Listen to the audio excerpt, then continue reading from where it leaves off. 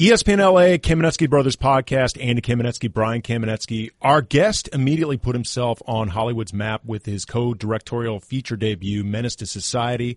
He has since gone on to co-direct such feature films as Dead Presidents, From Hell, and The Book of Eli. He was the co-director of the documentary American Pimp. And his latest documentary, The Defiant Ones, is a 4-part look at the simultaneous rise and partnership of music industry legends Dr. Dre and Jimmy Iovine. Part 1 on HBO will debut on July 9th, then it runs on consecutive nights, July 10th through July 12th. Our guest, Allen Hughes, thank you very much for the time. Thank you, Andy and Brian. Glad to be here. I guess on the mic. Absolutely. I guess to begin, what prompted you to make The Defiant Ones? Me and Dre were talking about doing something on his life, and we figured let's just do a documentary. That'd be great because it's such a. He asked me. He said, "Do you think my life would even be interesting?" I said, "Man, that's the silliest question I ever heard. You lived a life of 10 men, you know." And so I took it to HBO, and HBO told me that Jimmy Iovine was making an Interscope documentary with them. And I said, let me call you back. And a light bulb went off right then. I'm like, and I've known both men for over 25 years independent of each other and right before they met each other. So I was like, wow, I think that's way more fascinating to tell a story of their lives and their partnership in 45 years in music history as well, you know? Yeah, and then that creates its own set of problems, though, because what you're talking about is, just deciding how to tell a story, Alan, about one of those guys just set against one part of their lives could be 2 or 3 hours or 4 hours of documentary making. So how did you decide, how do you figure out then how to tell the story of two giants in their industry and where to start the story and where to stop it, what to include, what not to include? Well, I must confess that one of my favorite documentaries of all time is it's called The Battle Over Citizen Kane, and it tells the dual stories of William Randolph Hearst, who was a prodigy doted on by his mother, and Orson Welles, who was also a prodigy that was doted on by his mother. And it tells this dual story, and then they eventually collide and they destroy each other. So I had that in my mind. I was like, oh, mine's the opposite. They don't destroy each other, but I saw that tandem storytelling, and it was way more difficult than I thought it would be. But, you edit their stories individually first. And then you try to figure out the commonalities, the themes, the obsessions, and then you checkerboard it at first, and then you find these modern day interstitial scenes to keep it fresh and lively. So it was supposed to take a year. It ended up taking 3.5 years. Yeah. And then in the meantime, one of the interesting things about it is Straight Outta Compton, which, you actually, you show scenes of that being filmed, came out in the interim, which, retells at least part of Dre's story, refamiliarizes it for a lot of people. That happened while you were making it and, before it came out. So did that did knowing that movie was going to come out and what it would be influence your process at all?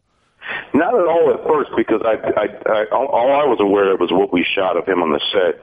All I was aware of was that when we started this thing, there was no Straight Outta Compton film. It wasn't greenlit.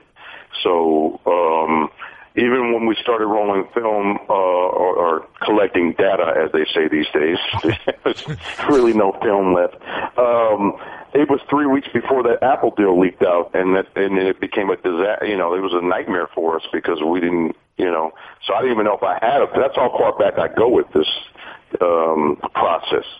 So yeah, when Straight Outta Compton came out, when I got to see it, I go, oh, this is great for the doc because it's people who wouldn't normally be hip to NWA obviously that film went pop. So a lot of non-hip hop fans watched that film. And so I knew also the stories we need to highlight that had nothing to do with things in that film, but I knew the film would be very helpful as far as opening people's minds to the hip-hop component, because the Defiant Ones is so much more than obviously hip-hop. You got a lot of rock and Jimmy's background, and then it all comes together when they meet, and it's pop and, alternative. But I think it transcends the film the most the thing I'm most proud of is it transcends a music doc type thing. It becomes about life, and how to move forward and pursue your dream, your dreams. Yeah, that's interesting because one commonality between Dre and Jimmy is actually their backgrounds. They both come from this hard scrabble environment. They both weren't necessarily happy kids. They had to hustle. They found a refuge in music, and they found success at a really young age. And I think that's something that's going to surprise a lot of viewers because, with the racial and ethnic differences, there's going to be a lot of assumptions that these guys have a lot more different backgrounds than they actually do. Yes. Yep. Yeah. No, as Jimmy likes to put it, they both came from not only that, but racially charged neighborhoods, where it wasn't easy for black and white to get along, and they forged this incredible partnership. Forget about all the success, the fact that they're partners and still thriving and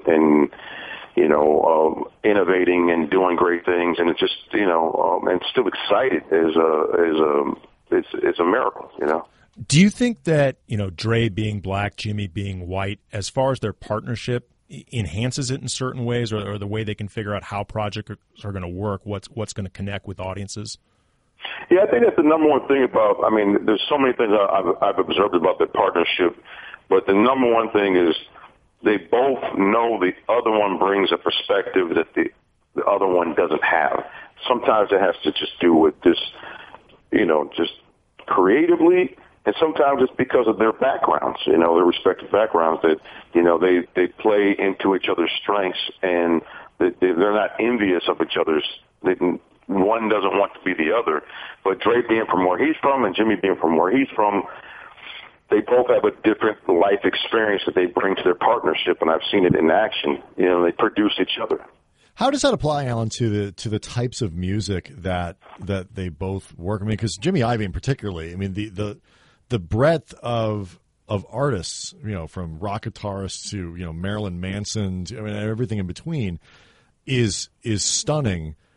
What do you think kind of contributes or accounts for their ability to find excellence across so many genres? I think one thing about Dre and Jimmy that they have in common, and maybe they'll be upset that it's one of their little secrets, is they first of all, their guts are great. They got great instincts. But they also listen in the room. They see what people are reacting to. And Jimmy is really obsessive about this. He may love something, but every time anyone comes in his office, he's going to play that song. He's going to play that song.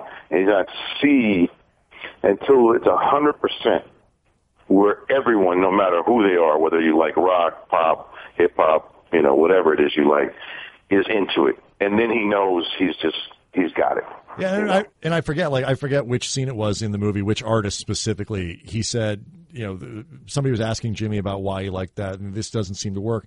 And he said, I was watching the people in the room, in the club, and they were responding. Yeah. I forget which artist. Yeah, he went to Europe with Timberland. Yes, and it was the first time he experienced like that whole club 4 on the floor beat, that dance music thing. And he saw the way people were. He understands the drum. Right. And they both, that's where they really meet, is at the beat. It's ironic beats, Mm-hmm. And Jimmy saw people on that 4 on the floor thing. He's like, oh, if I take this with a hip hop producer, with this type of female vocalist, and he always understood the alchemy that goes into like hitting everyone, And so what's the line for these guys between, as a producer, as an artist, you have to have confidence that your ear and your eye is good, sometimes like no matter what other people think, but then also having that talent of observing the room and seeing, what people are going to like. That's, or to anticipate it. Right. That seems like a really difficult thing to understand. The way he saw that, because the night, that's a hit. Whether or not anybody else can recognize it, it is. Stop Dragging My Heart Around. That is a hit, whether anyone else can see it. Yeah. I don't know. Jimmy's Jimmy plays that all down like, his gut, but, I relate to it because I know when I hear something and I go, man, this is, it's something to do about, we call it earworms. You know, when you hear an earworm, you're like, it sticks with you, and and it's something about the writing and the fidelity as well. Like the confluence of all those things come together, and they're excellent. You know, you got something, right? But Jimmy did something really interesting. And Dre, years ago, about 15 years ago, maybe, I don't know, around 2000, right across the street from Jimmy's office at Universal Music, they built a club. They built a club, like a nightlife club that was private, and they would invite a bunch of people and women and whatever and they would play tracks, and the people didn't know Jimmy and Dre were there, and they would play all the current hits that are out, and then they would slide in a new record and then watch people's reaction. And Dre always told me something. He says, you know what? He says, women don't lie. and he meant that in a creative way. You know what I mean? Because we all lie, don't get me wrong, but I know what he meant when he said that. When he was talking about his music, he was talking about when he plays a record, he goes, because women don't move to they don't feel. Men will front because they want to be your homie or this, that, and the other.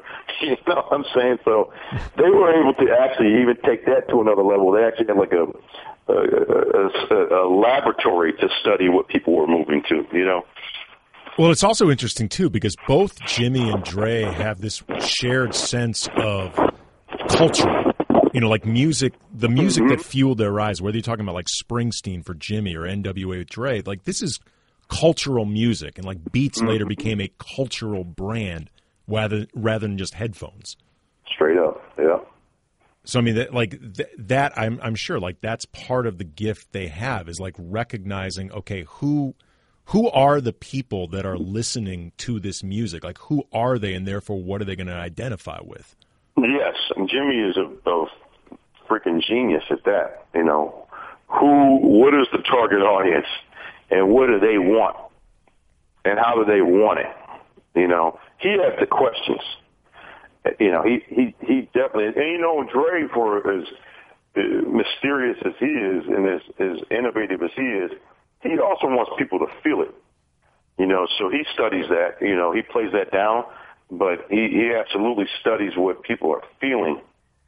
Some of his best records, listen, the times where he didn't have success, which is outlined in the opening of part 4, was when he went off and just did his own thing and just was kind of experimenting, and it was the first 2 failures of his career.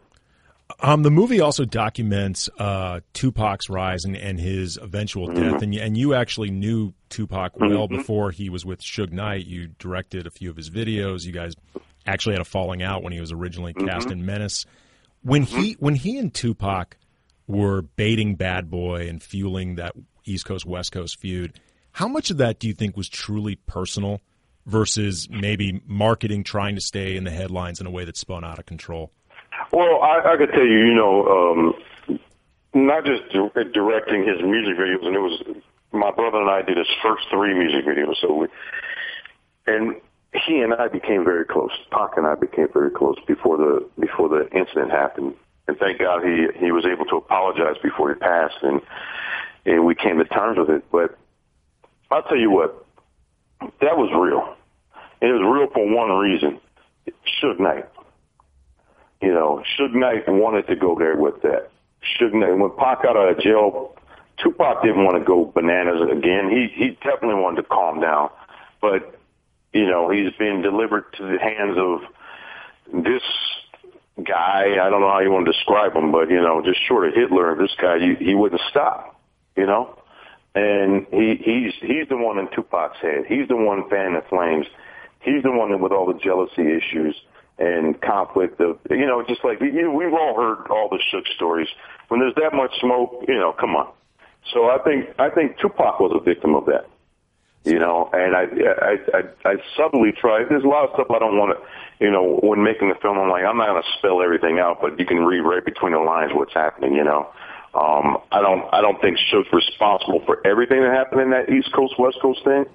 But he fired the first shot, and the last shots were fired involved him as well, So this, Alan, may be a really almost impossible, I guess, question to answer. But how do you think that era of rap and music plays out in a world where Suge isn't part of it? If he wasn't part of it, like hypothetically? Yeah, like if you could somehow remove Suge and that influence, because I mean there there's some certain things that that were helpful for Dre, in terms of getting his independence and things like that. But if you somehow removed Suge from that environment, how do you think it would have played out? You know what's funny? That's the biggest misnomer too about Suge. That's a great question, by the way.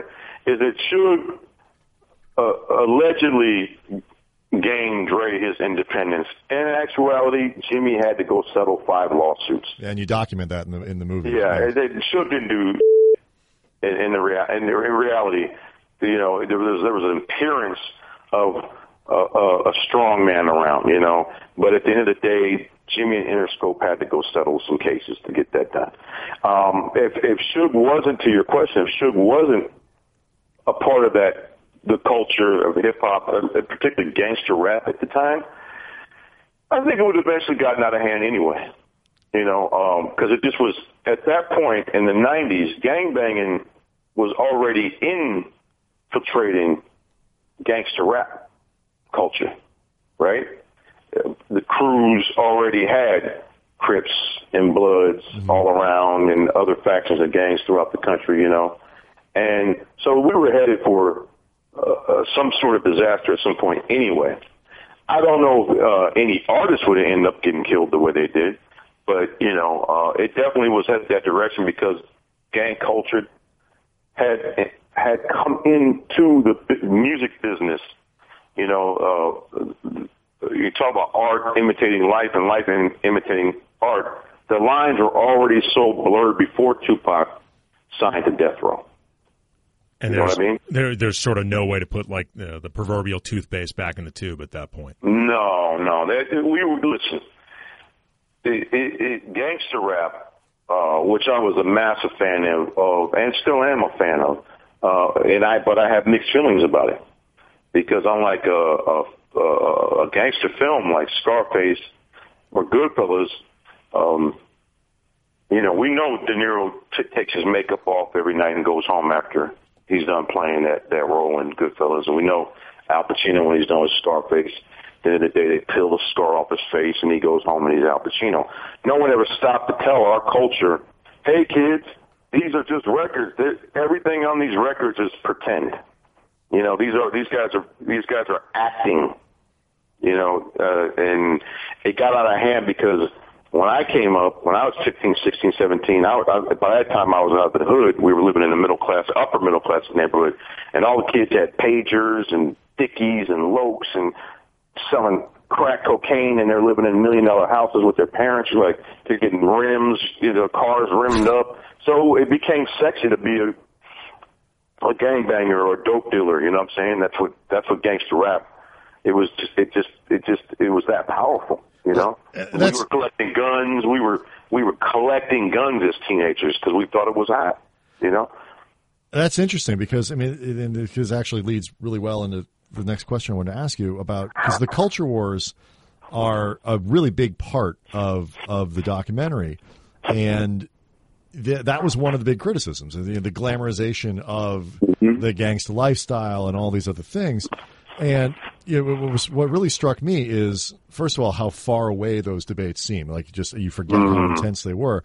But on the one side, you have this stuff with a heavy racial component when it comes to the gangster rap, the backlash against gangster rap, combined with kind of what strikes you as a religious backlash when you start talking about Marilyn Manson and where the fear of that stuff came from.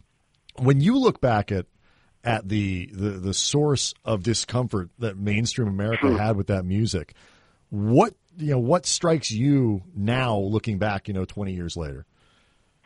God, another great question. I think that in the era before, everyone talks about Elvis shaking his hips and parents being shook by that, and the Beatles and their haircuts, and Jimi Hendrix and his phallic everything, right?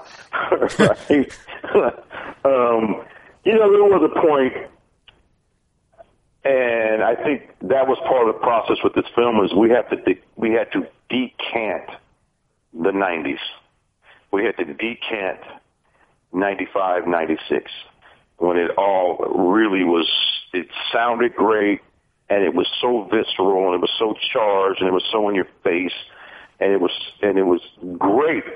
However, when you listen to the lyrics and what's being said, it ain't about haircuts or shaking hips or phallic guitar and some guy's tongue whipping out. You're literally talking about killing, you know. You're in the basement now. There's nowhere else to go down. And I think that no matter how great the music sounded, the reality is I would be shook as a parent. You know, if I had an 8-year-old that was listening to that hip hop, and it's great music. You know what I mean? But it's not she loves me, yeah. Well, I mean, there's that scene where Jimmy is talking about, you know, these culture wars that Brian just referenced and that you were just talking about. And he says, you know, when he's getting pressure about the label, you know, am I defending free speech or am I defending Hamas, you know, when it comes to Tupac and Suge and what was going on with Death Row? And that, to me, watching it felt like a microcosm of the battle over censorship. You know, like how much is this art imitating life? How responsible are artists and record companies for what they're producing? Yeah, and I think someone like Jimmy, and what a lot of those record executives wouldn't understand is that because they didn't see it affecting. No one had died. It hadn't hurt anyone per se, right? Right. And until Tupac's death, that's when you're like, oh, wow, how did it go from A to Z? And then one would realize, like, no, there was A, B, C. You can look at the evidence. It was all there. It was all leading to that point.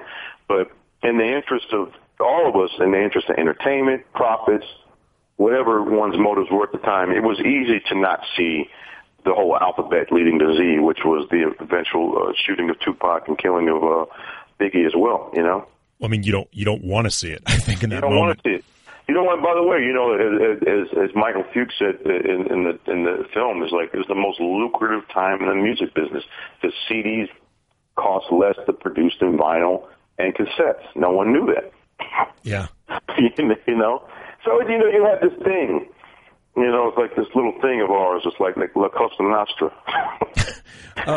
But before we let you go, we wanted to talk a little bit about your career in general. Menace II Society put you and your brother on the map really quickly and immediately as pretty young directors. What did you think the reaction to that movie was going to be? Before it came out, we thought our careers were over because we thought it was a piece of shit. So that's the answer. Why?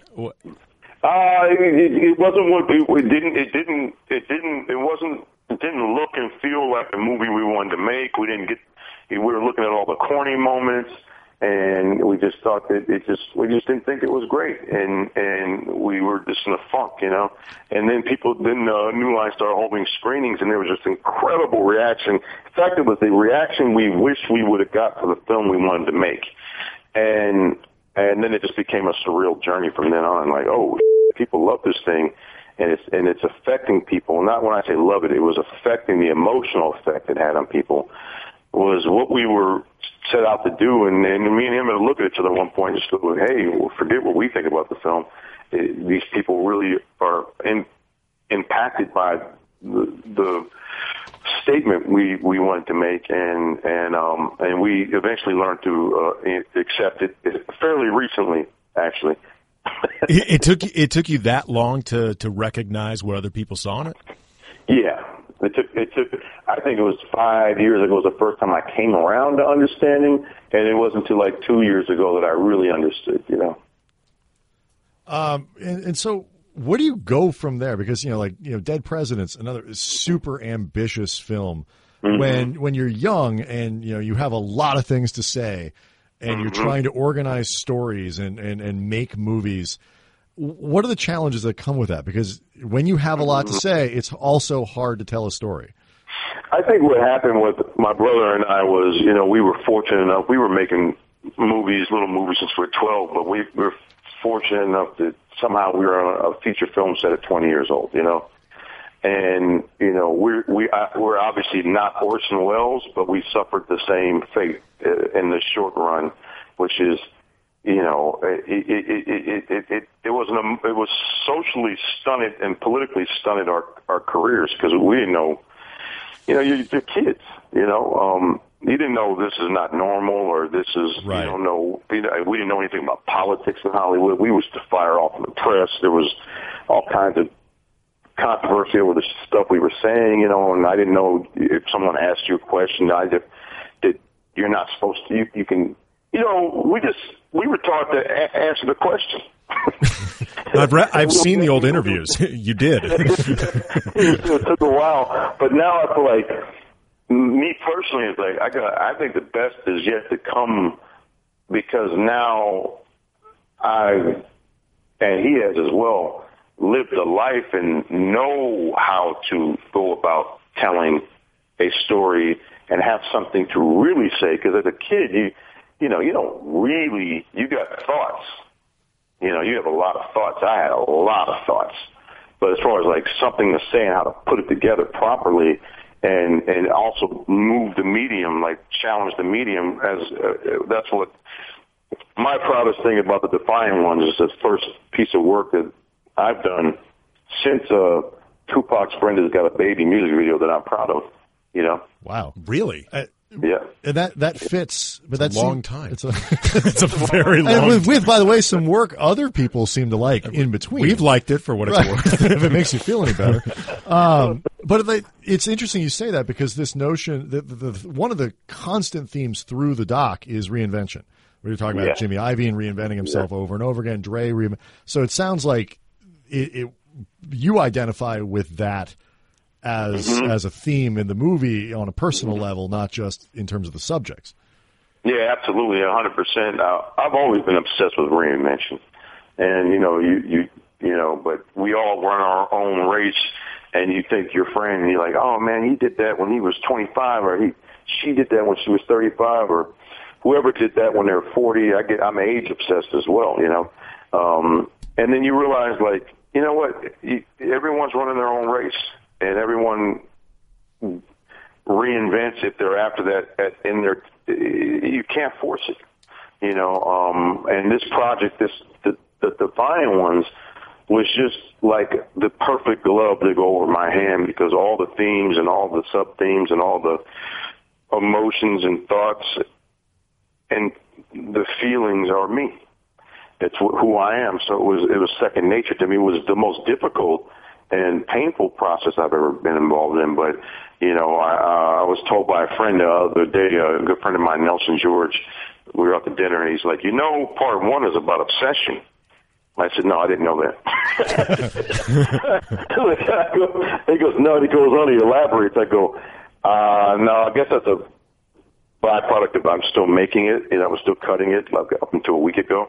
But I didn't know. And also, I'm so close. It's so, you know, like you know, when you're a filmmaker, you're finding, you know, there was this something I heard recently about, because I think documentaries, when you make biographies, they've become the modern day version of when great artists used to paint portraits of great men and women, right? And there was this statement I heard recently that when those portraits are painted by those artists of that king or that queen, it said more about the artist painting it than it did the subject. And I thought that was fascinating. That is interesting. My last thing for you, Alan, is like, you are obviously somebody who loves music, and you know, and like.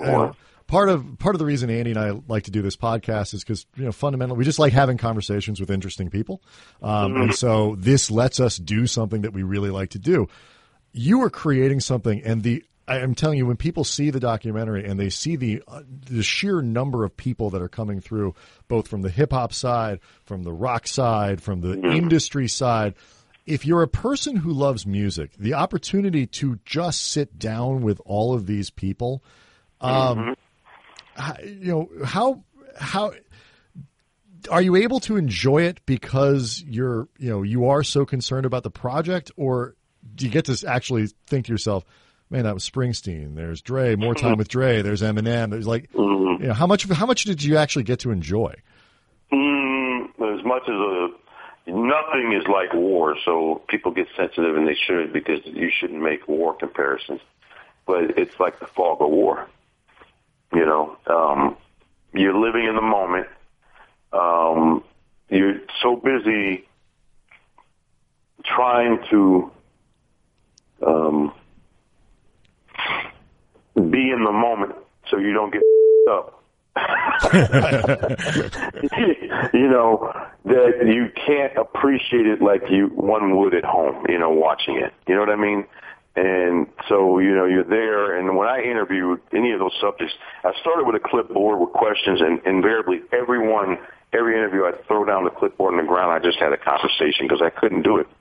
I couldn't do the clipboard thing, I couldn't do be Ted Koppel or Tom Brokaw or Charlie Rose, I had to do what I did on American Pimp, and I found the magic on American Pimp, which is I talked to them like they talked to me like we were brothers or cousins or homies, and that's what I would try to bring to this. And I said, so I enjoyed that. Whether I was talking Springsteen or Snoop, the one thing that I enjoyed was the conversation, not the interview. Then the last question I had for you, Alan, one of the things I noticed in the Defiant Ones that I thought was really interesting is the commonality between a record producer and a film director. Like you roll in both cases. You're coaxing performance. You're seeing what the artist might recognize in front of them. You're steering a ship. Did you see this? And I guess if the answer is yes, did you learn anything from studying Dre or Jimmy that you can use as a director? Oh, 100%. Learned so much.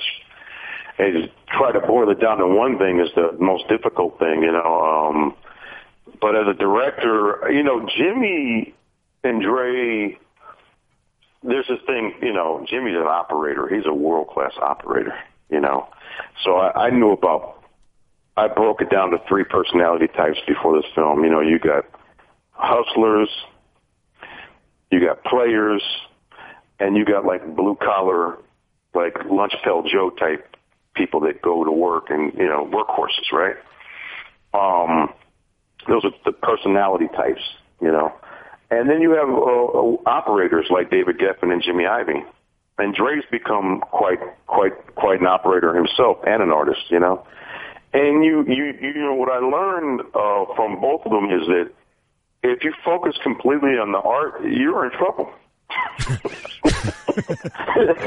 You're in trouble. You really are. If you don't look at if you're not able to look at the whole chessboard or the whole football field and see the big picture and what needs to be done, who you need to align yourself with, and what moves need to be made, you're going to, languish in obscurity your whole life, or if you're lucky, you'll be working, So, it sounds, I don't know how that comes across, but, they did teach me that, through their actions. They didn't show it to me, and they didn't tell me. Just through their actions, you go, wow. Their love for great artists, their love of collaborating, the love of giving over to the truth in the room, no matter who says it. If someone says something that's just honest and true, they acquiesce to it right away. But they also understand that there's this other side, that we need to rally the troops, grease the pistons and the wheels, and get this business side cracking as hard as the artists cracking, if that makes sense, Yeah, it absolutely does. Everything is firing and that's what Interscope did. That's why that stuff was hidden like it was hidden, because Jimmy mastered the art as well as Dre is. Let Eminem be Eminem, and we'll do the rest. The movie is The Defiant Ones. Part 1 debuts on HBO July 9th, then parts 2, 3, and 4 run on consecutive nights, July 10th through 12th. Allen Hughes, thank you very much, man. We really appreciate it and enjoyed this. Thank you, gentlemen. That was fun. Well, thanks. Absolutely. We'd love to have you back down the road. Thank you.